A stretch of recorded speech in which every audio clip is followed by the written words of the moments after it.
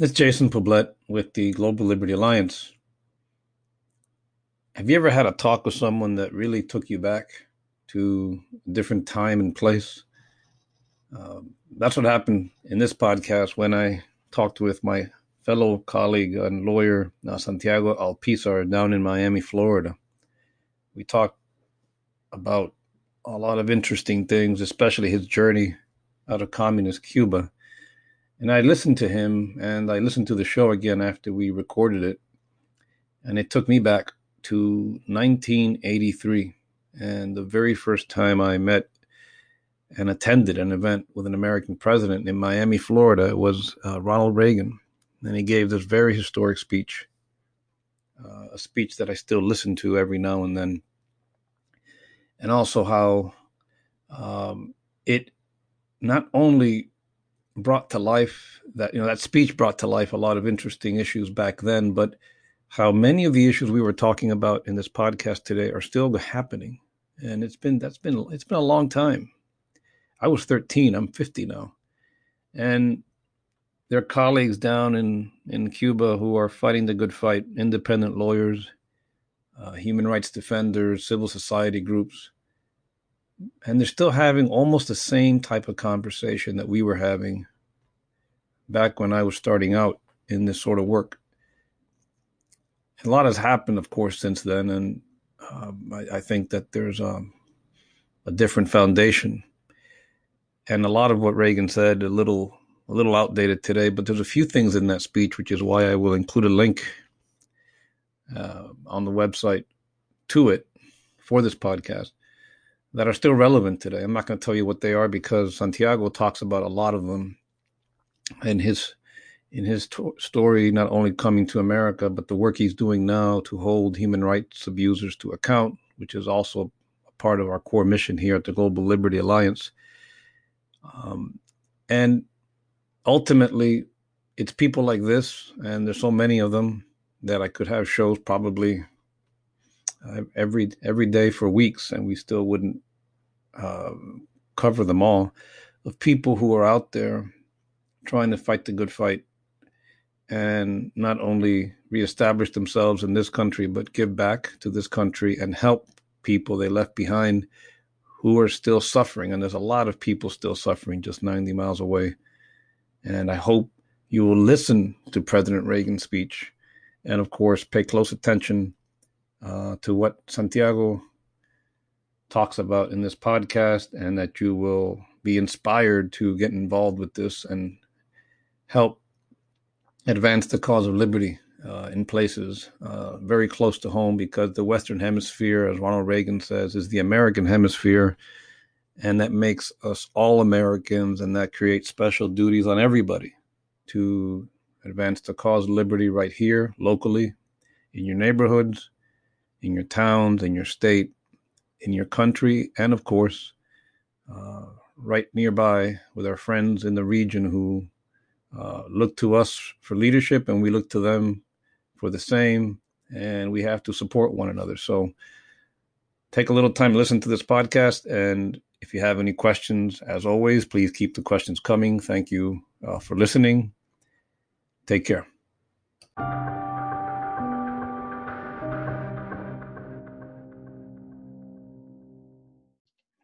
And welcome to another Global Liberty Alliance podcast, coming to you from Alexandria, Virginia, right across the river from Washington, D.C. and historic Old Town Alexandria.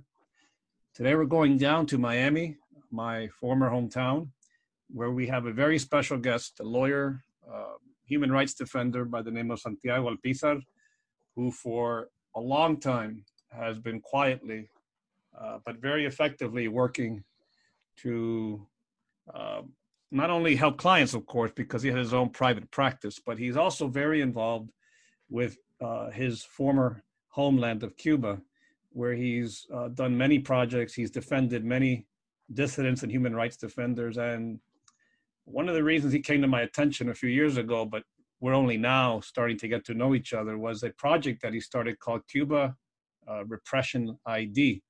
It's four Cuban-American lawyers, Luis Fernandez, Willie Allen, Santiago Alpizar, our guest, and Ricardo Yep. Martinez Cid, Did I get all those names? Did I miss anybody? It was those four No, people, right?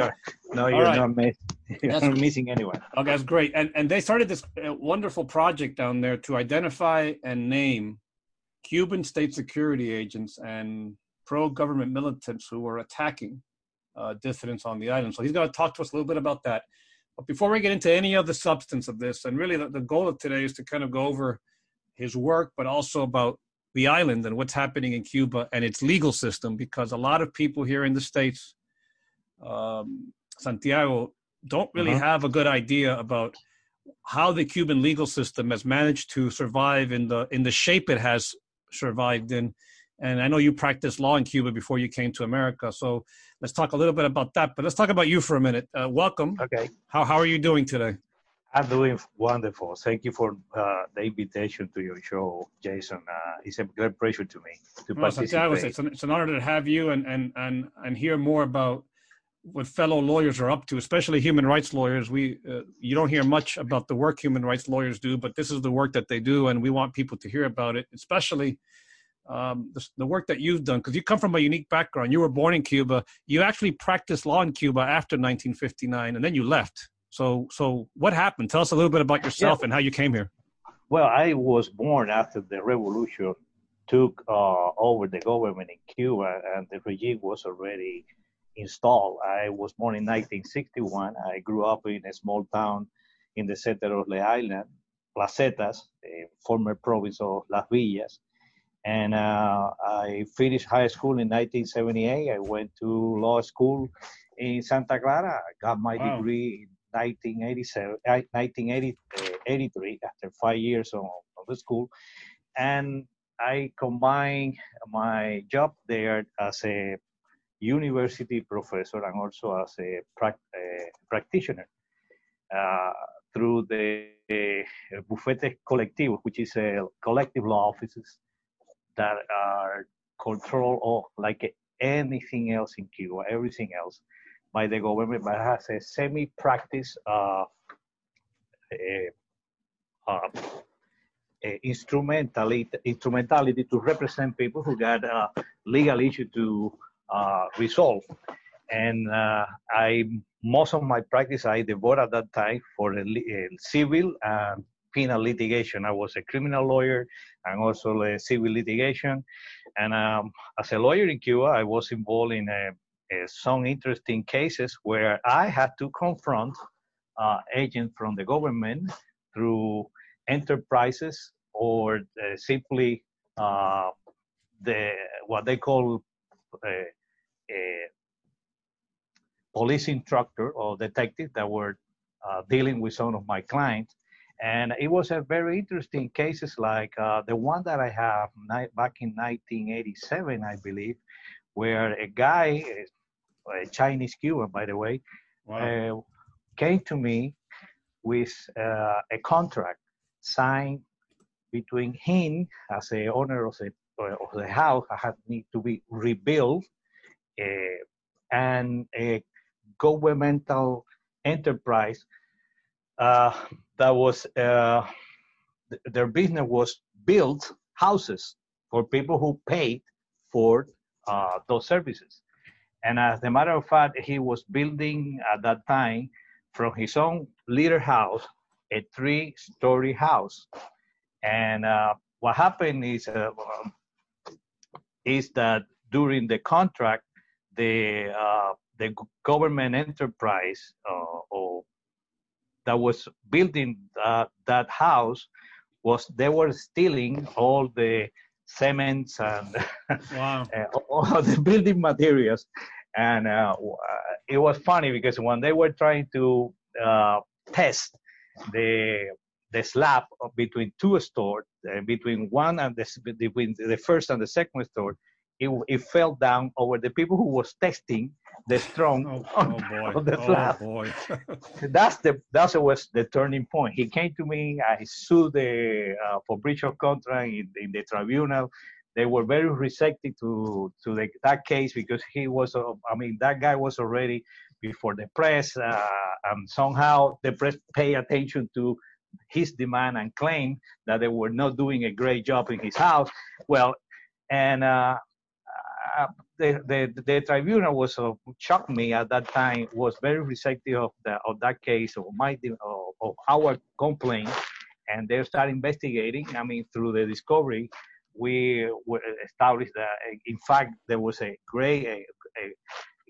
breach of that contract, was a gross negligence everywhere, and they were under the scrutiny of the tribunal at that time, and they came to me to settle the case, and the house was finally built. Today, that house is the biggest hostel in Santa Clara. Oh boy! And that one was one of the case that shows how the system sometimes can be fight using their own law, their own terms, and their own conditions. And my client was very satisfied. I don't know if he's still alive or no. He was a great guy. He was a professor at the university. I pay great respect for that individual. He escaped from China when he was a child. From he was living in I don't remember, it's from South China. He came to Cuba, he got his accent, and he said, I escaped from communists and I got the communists are here. Wow. Yes, Santiago, that's an amazing story, and I want to unpack a little bit of it because a lot of our listeners may not be familiar with Cuba's legal tradition. And briefly, we're not going to get too in the weeds with, God help us, two lawyers talking law, but just briefly, because it helps people understand what Santiago did and why it was so amazing, and how lawyering, even in totalitarian states, if you have a lawyer that's brave and wants to use the rules, can affect change. Cuba's a civil law country, so it's not like the American systems is a common law countries. And in a civil law country, before the revolution in 59, it's the judges in those countries tend to be the chief investigators. They are the ones who make rulings. They're non-binding sometimes.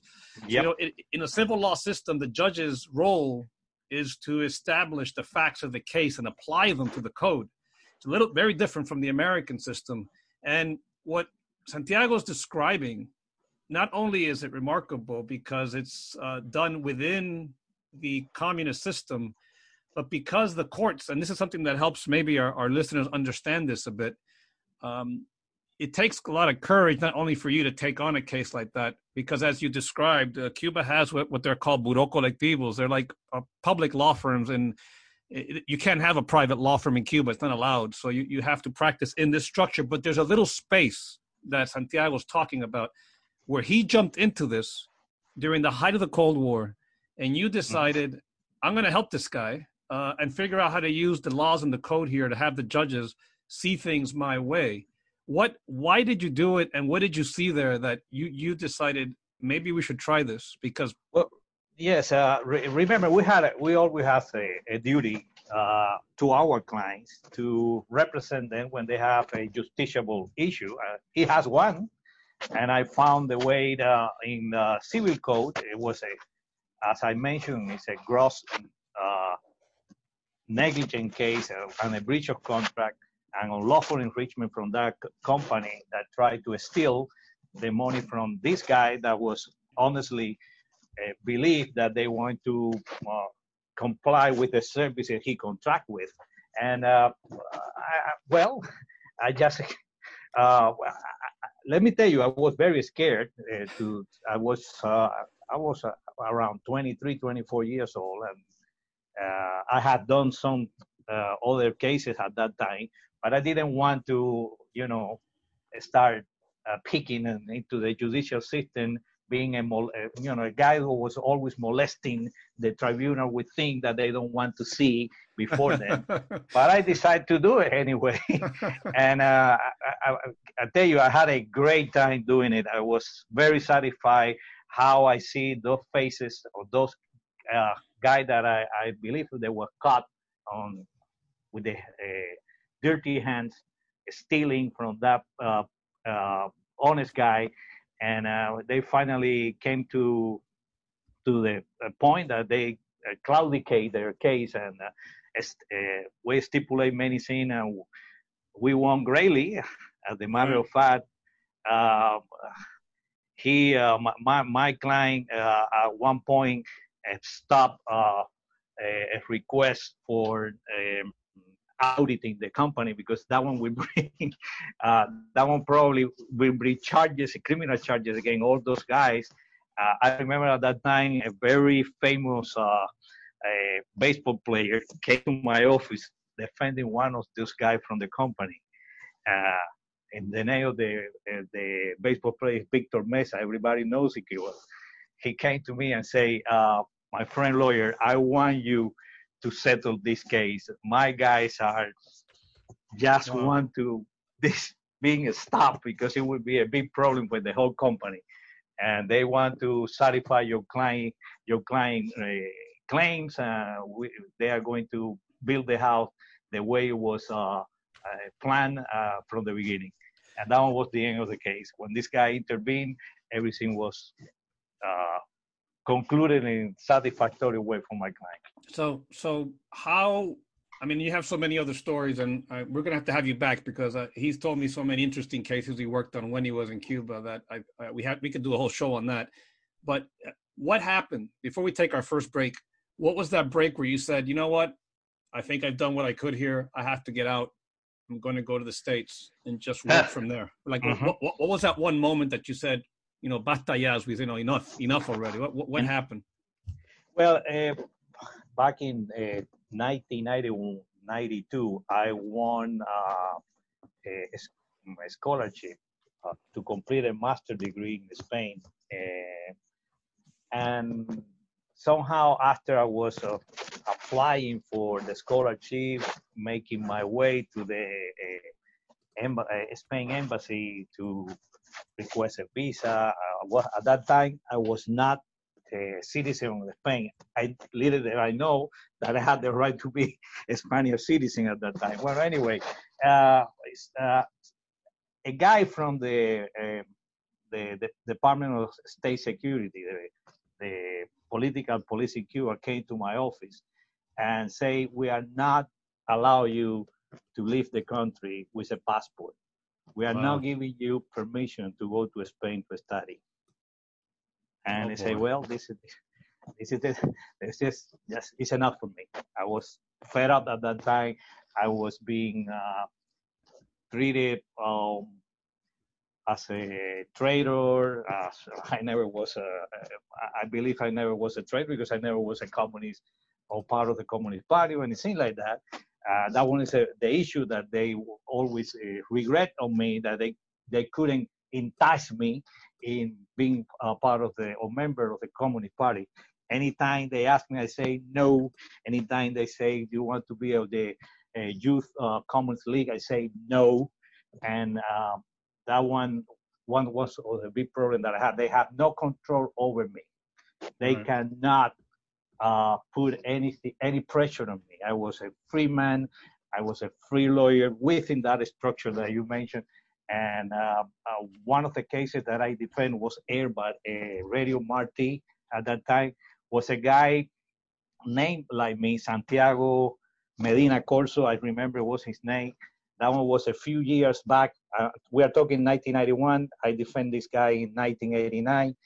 1990, he was a doctor who was celebrating the Day of Human Rights Declaration, which is the 6th of December, 1948, and he was celebrating that day by placing some um, uh, little propaganda about that the Universal Declaration of Human Rights in his Right. office as a doctor, and because that one is a government office, he was charged with enemy propaganda. Can you imagine that? Enemy propaganda.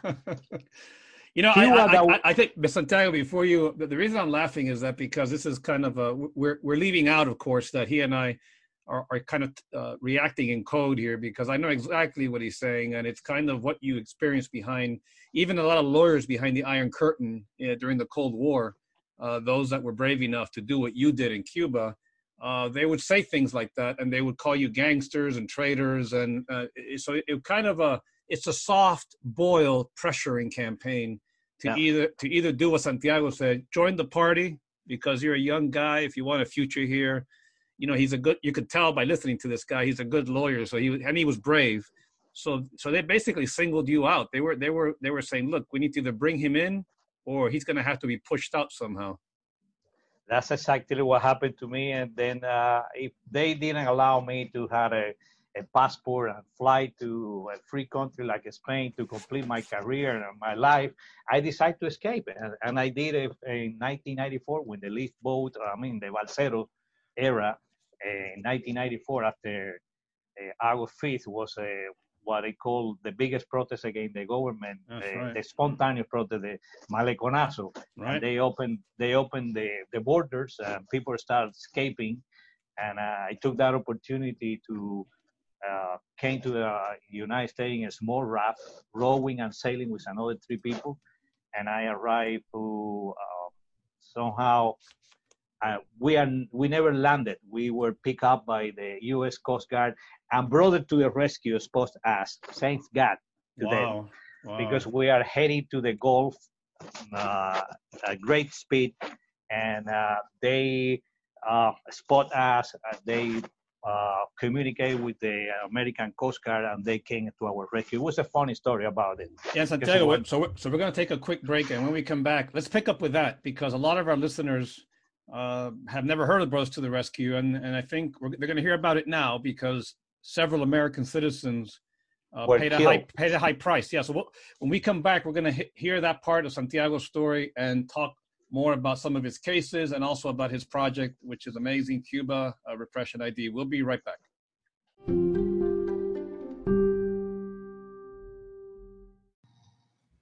Hello, fellow Liberty Warriors.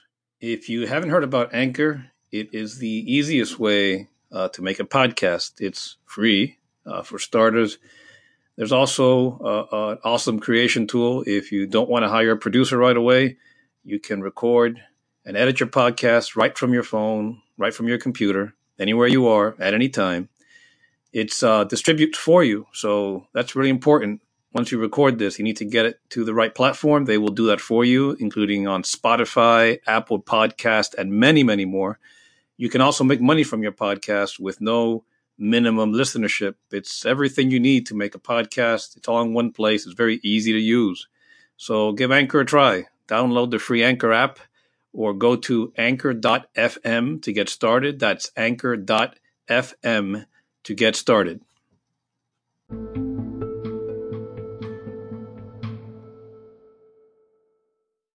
And we're back.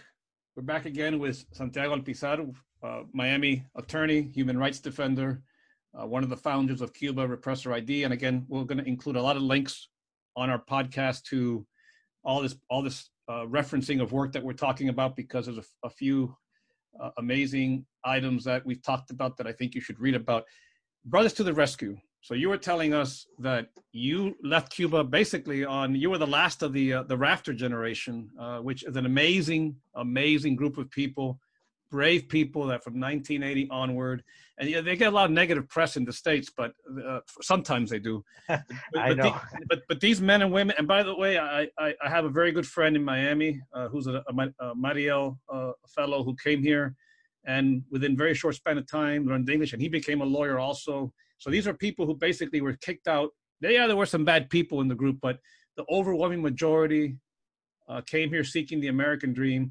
You did this, and you did this at great risk to yourself. You were spotted by Brothers to the Rescue. This was a group of young men, Americans, who would fly over the Caribbean on these small planes, Cessna planes, looking for people like Santiago. It was a humanitarian mission. They would identify them. They would see rafters in the open seas. They would call the Coast Guard. The Coast Guard would then head out and save lives. This was a humanitarian mission. But Santiago is going to tell us how first of all, he's connected to this, but also what happened to this remarkable organization a few years after you came, by the way. If you came in 94, 96, something really bad happened. So go ahead and tell us what happened to you. Yes, yes, I was, as I tell you, we left Cuba, I believe was August 16, 1994, during the nighttime, of course. We were escaping from what they call Brigada de Respuesta Rápida, people who are agents from the government. They are scum, trying to hit people who was leaving the country at that time. And we sneak out on the water with this little raft. We jump into the raft, open the sail, and start rowing. I was a great rower. Still, I am. You still And row? You still row, yes, or yeah? yes, yes, yes, Okay. yes.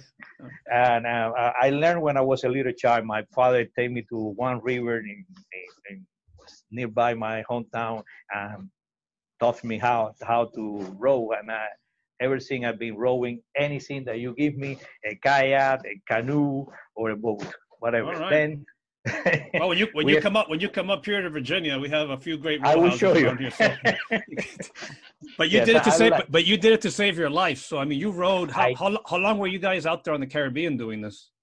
we that night we left Cuba around 2 o'clock in the morning, and one of the our guidance was the burning tower of the petrol refinery in Havana, Wow. and as soon as we lost that tower, we know that we are in the high sea already.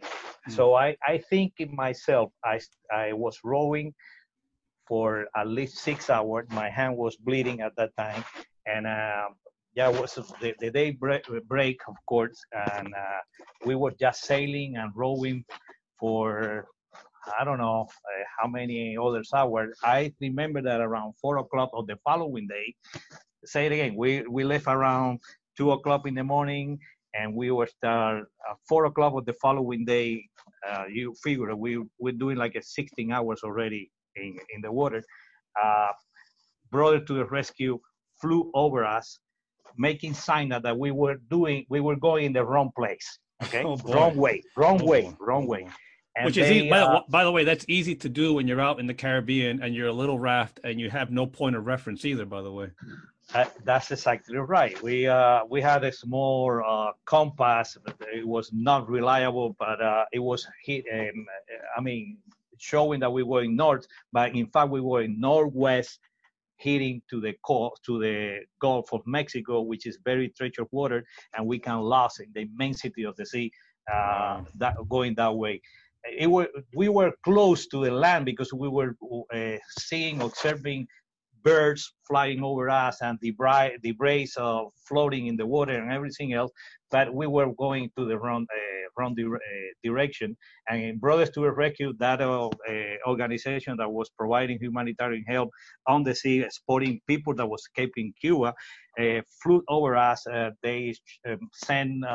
They dropped some instrument signal, pistols signal with some cartridges and some other devices that allow us to be spotted easy if we see any other vessel from the Coast Guard or something like that. And as a matter of fact, after it happens, around an hour later, around 5 o'clock in the afternoon, we spot in very far away, like what the shape of what we thought was a ship from somehow.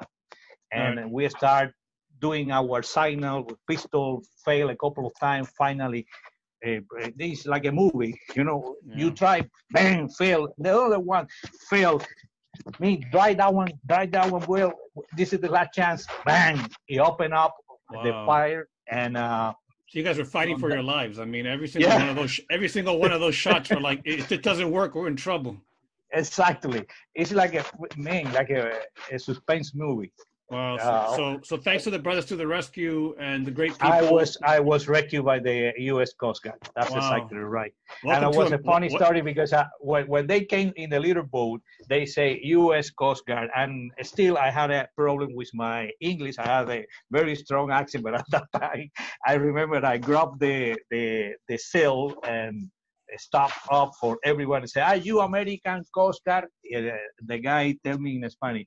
Claro que sí, come mierda. ¿Quién te va a recoger aquí ahora? Oh. That's hilarious. And that's your welcome to America. You guys. That was my welcome to America.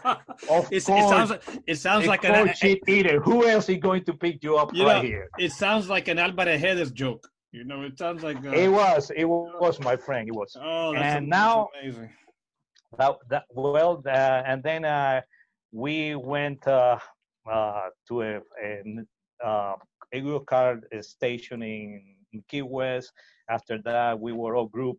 and sent to a Crum Detention Center, which is an immigration facility here in Miami.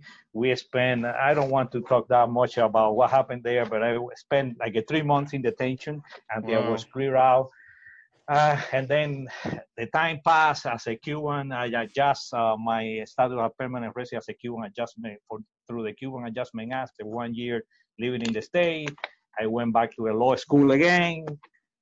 Study. It's a long story, No, but that's good. No, that's a great place to jump to the Bros to the Rescue and remind our listeners that not only is America to me an amazing country, and I think this I is was always thankful to the brother to the rescue for what they did to me and so many other fellow yeah. Cubans. I mean, this is like And I cannot forget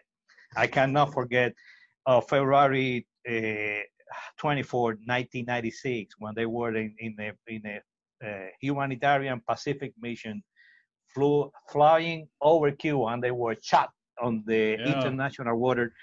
Two of the plane was destroyed with all people inside, including two American, I believe it was 2 or 4 Yeah, American citizens. three Americans and a legal permanent resident. In fact, I'm glad you mentioned that because this is the American dream right here for Santiago. And he came in here, you could tell laws in his veins because he wanted to be a lawyer again. And he can't tell people how difficult that is. In fact, my grandfather was a lawyer in Cuba.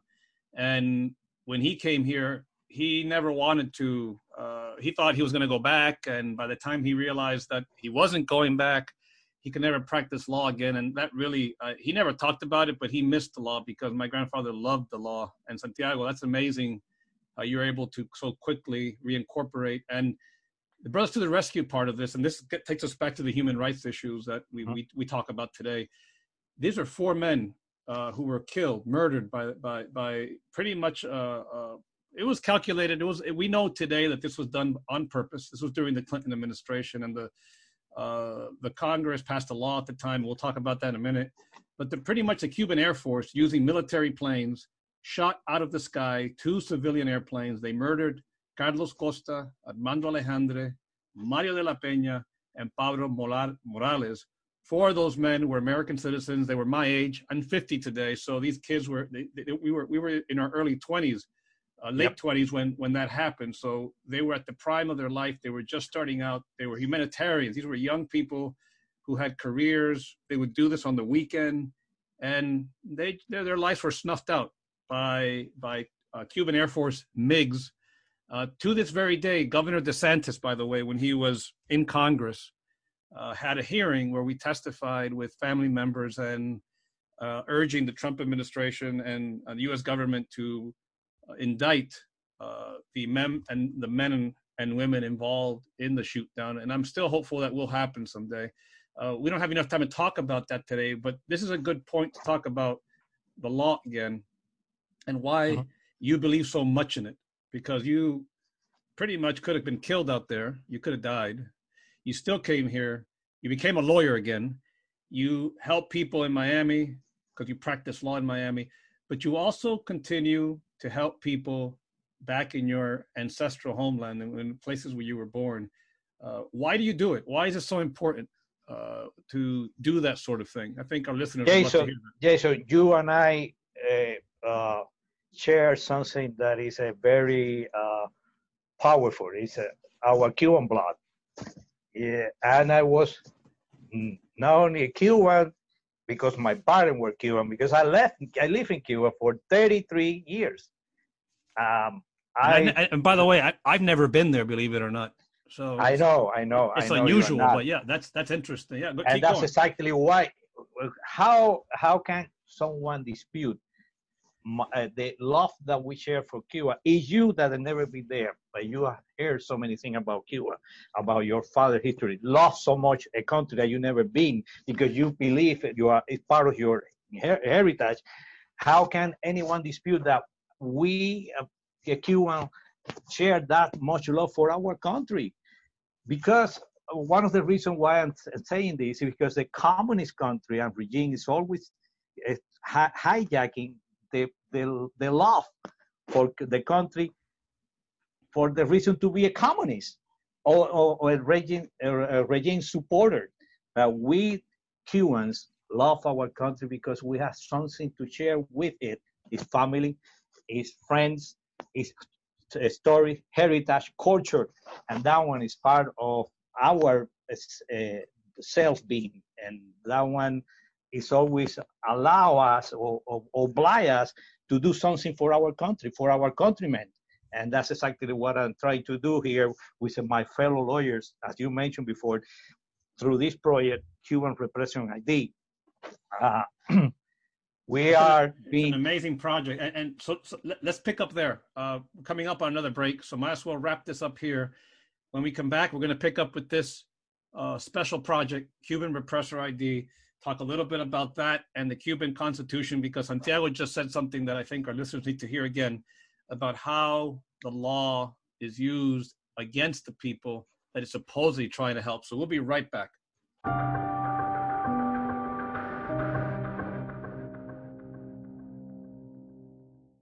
Santiago, Cuba Repressor ID, lawyers in Cuba, and we have all these different threads that we could follow, but I want to read to you something, and it is tied to Cuba Repressor ID.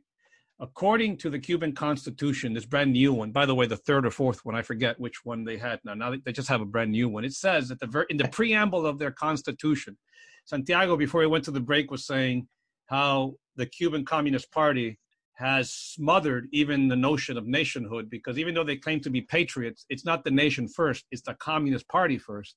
And one of their things they have in their Constitution is that the party, the country, is guided, and I'm going to read from their Constitution. It's the most advanced, revolutionary, anti-imperialist, Cuban Marxist, Latin American, and universal thought, an ideal that were done by the example of Martí and Fidel, and the socialist emancipation ideas of Marx, Engels, and Lenin are pretty much part of and they add on to the international proletariat. So to them, this is what is important. The globalist movement's important. The Leninism, the communism.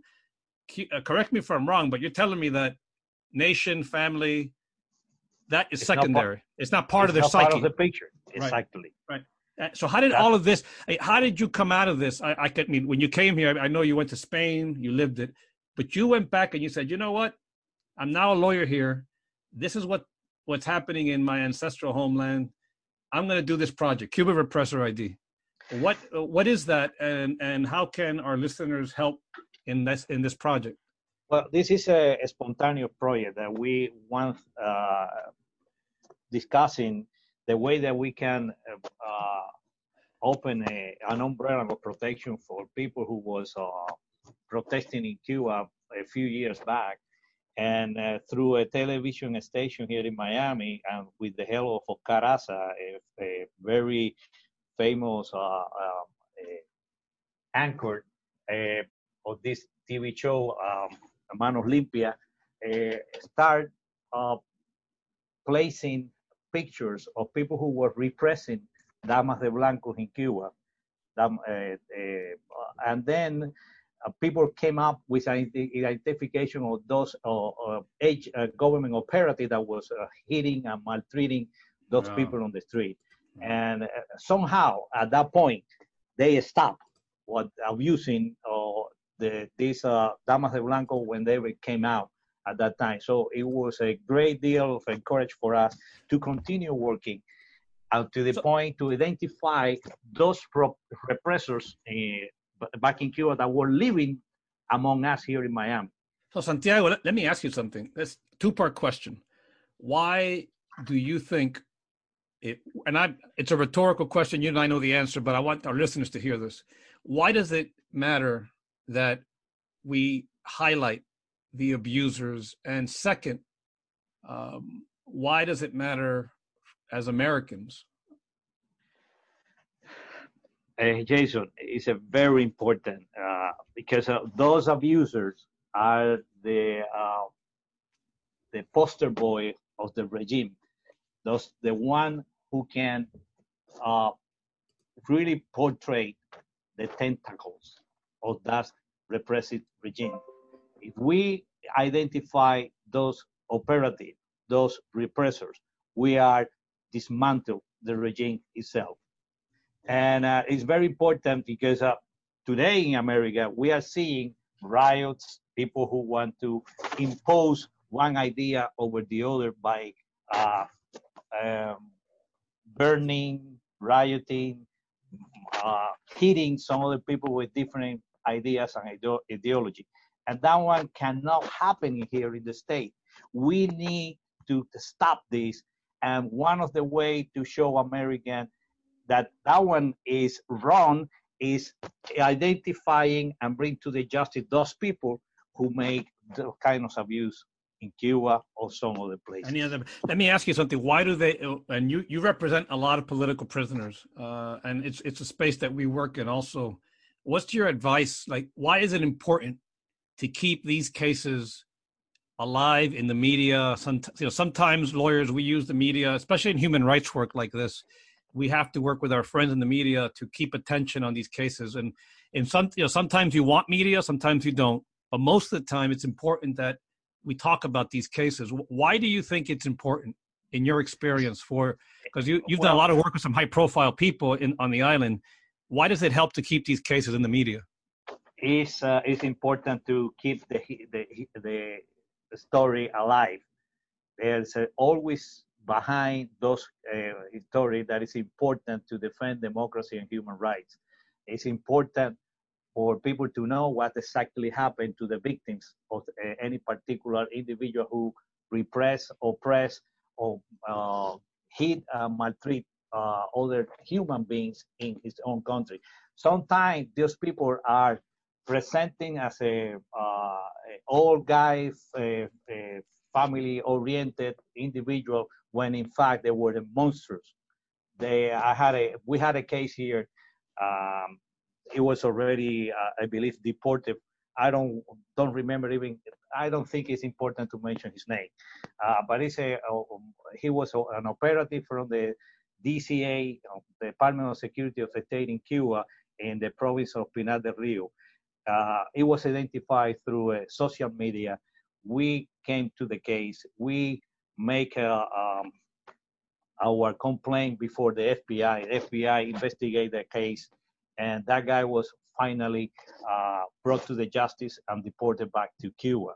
But I heard the stories about the victim of this individual, a story that were not part of the case, the legal case, because the statute of limitation had been passed, but it was a woman who described how she was raped by a guy, by a common criminal that was placed in her cell, and this other individual was watching what happened. Wow. That one happened in Cuba. That happened in a small town in the province of Pinar del Rio, in San Cristobal. And that one also, that particular incident took place around 20 years ago. And all the protagonists of that horrendous event were living in the state, the victim and the repressor in charge. Fortunately, we identified that individual. That individual lied in his immigration application, and that one was the reason why he was sent back to Cuba. And I think it's important for our listeners to also know that in America, especially people, when they sign their immigration papers, they sign certain, they're swearing under penalty of, there's very serious, there's a lot of criminals that sneak their way in, and there's a remarkable unit over at the Immigration and Customs Enforcement called the Human Rights Violators and War Crimes Unit. And these men and women work quietly. Nobody really knows about them, but they are responsible, and they've been around since the early 2000s, and they have 4 very important missions, and includes preventing the admission into the U.S. of war crimes suspects, human rights abusers. They work to remove, and this is important. I want the friends of the Communist Party who are here in America to know this. They will remove whenever possible. We have a legal system, so we do it according to the law. You'll get due process here. Anybody who's in this country who did what Santiago's talking about. And unfortunately, Santiago and I know that over the years, there have been some pretty bad people from Cuba and other countries, Venezuela, Nicaragua. That is correct. Made it into America. I mean, what's your message to anybody, let's say in Miami, who's listening to this, who's a victim, and they have this information? We are watching you, we are investigating many cases. It's not just one or two individuals. They are a task force with the FBI that is investigating claims made by common people that those individuals are living among us. And I can assure you that every single case we have an answer. I don't know whether they're going to be uh, charged with crime that they committed outside the country because it's a jurisdiction based on that act, that federal act. I don't remember, but the one that you mentioned that allow the United States to trial individuals who commit serious crimes abroad that are Right. now living here in the state when the victims of those crimes are also living here in the state. So, and again, we are using this alternative avenue that which is immigration law. I've been in contact with some people in Washington to explain how this application for benefits under the Immigration Act that might be used to prosecute those individuals when the statute of limitation for the crime they committed abroad has expired, but not in immigration. Immigration has no statute of limitation to correct any That's right. mistake That's right. in the benefit they provide to individuals who lies on those applications. That was a Santiago, very important instrumental law that we are using to fight those abusers. and It's I also think, happened. Mhm. go ahead, go ahead. Finish No, up that thought there. I was just mention one anecdote with another individual who was uh, he was in charge of the Department of Jails in my province in Santa Clara, and one of the well-known dissident in Cuba, Coco Fariña, Coco one Fariñas, day, that's right. yep, That's right. Coco Fariña one day aired his complaint through an interview, he being in Cuba, and the interview here in Miami. And it happened that I listened that conversation between the two, and he was claiming that a guy who repressed him, who maltreated him when he was in jail, was living in Miami. And that it shocked me, And I started investigating, calling names, people. It's from my hometown, And then I find out where that guy was living, and we sent a TV crew to his house, and he basically admitted that he was the guy in charge of the jail department in the province of Santa Clara. He deported himself back to Cuba. That's Because an he did it. amazing story, and that's, by the way, that's the way it's supposed to work. And I'm glad, Santiago, that you're so open about this, because sunshine is the best disinfectant. And in America, I think people need to remember access to the U.S. is a privilege. It's not a right. You don't have a right to be here, in most cases. And Correct. if you are a gross violator of human rights, no matter what country you're from, and the victim learns about your presence here, that person has rights and can turn to advocates like Santiago and his team to help them. And I think they should. If people in Miami listen to this, which we know they do, I strongly encourage them to reach out to Santiago, because you let us know, because we will help you. And it's Yes. something that we have your back here in Washington. If you need us, Thank you. we will Thank you very definitely much. help you and push these, because we have to, the future of Cuba, Santiago, and I think you'll agree with this, it's up for the people of Cuba to decide. But we can help them the way you're helping them, and any country, we can help them in these little ways. Why is it important, though, for any American? I think you've given the many reasons as we end up as we finish our conversation. But we don't want to force Cuba what to do. Cuba can do whatever they want to do. It's their country. It's their future. However, with a country just 90 miles away, with such great people from Cuba here, like you and Miami, the whole exile community of the diaspora, who may want to help in Cuba's reconstruction someday, including its legal system. I mean, what message do you have for people in Cuba, but also to Americans who maybe do not know as much about this issue? Why is it important? It's important because it's the only, I think the legal fight seeking civility in a democracy is the highest manner or way to show your regard for living in peace in a society. And that's the reason why, Jason, besides doing this project of Cuban Repression ID, we also instrument what we call Cuba Demanda to empower people in Cuba to use the law of the land, the one that is current practicing in Cuba, to turn against the regime. We provide people ways and manners and process that they can fight for their rights before the Cuban tribunals against the regime, bringing those people who commit negligence, uh, uh, violent acts against the people who are living peacefully in his house and have to confront these crowds of people shouting against them. And we provide people in Cuba with the legal instrument, how to fight those individuals from the hometown that dare to maltreat them in their own houses. This is important also to people in Cuba know that there are many ways in that we can defend individuals that uh, are repressed in their schools. You know that I explained to you one, and you know that I know that you are also involved in one case where they they are infringing in the religion's rights of the Cuban people when they are in the school. You know, Oh, the yeah, child. that's right. That's right. The homeschool case and the other case over with our Jewish friends. Yep.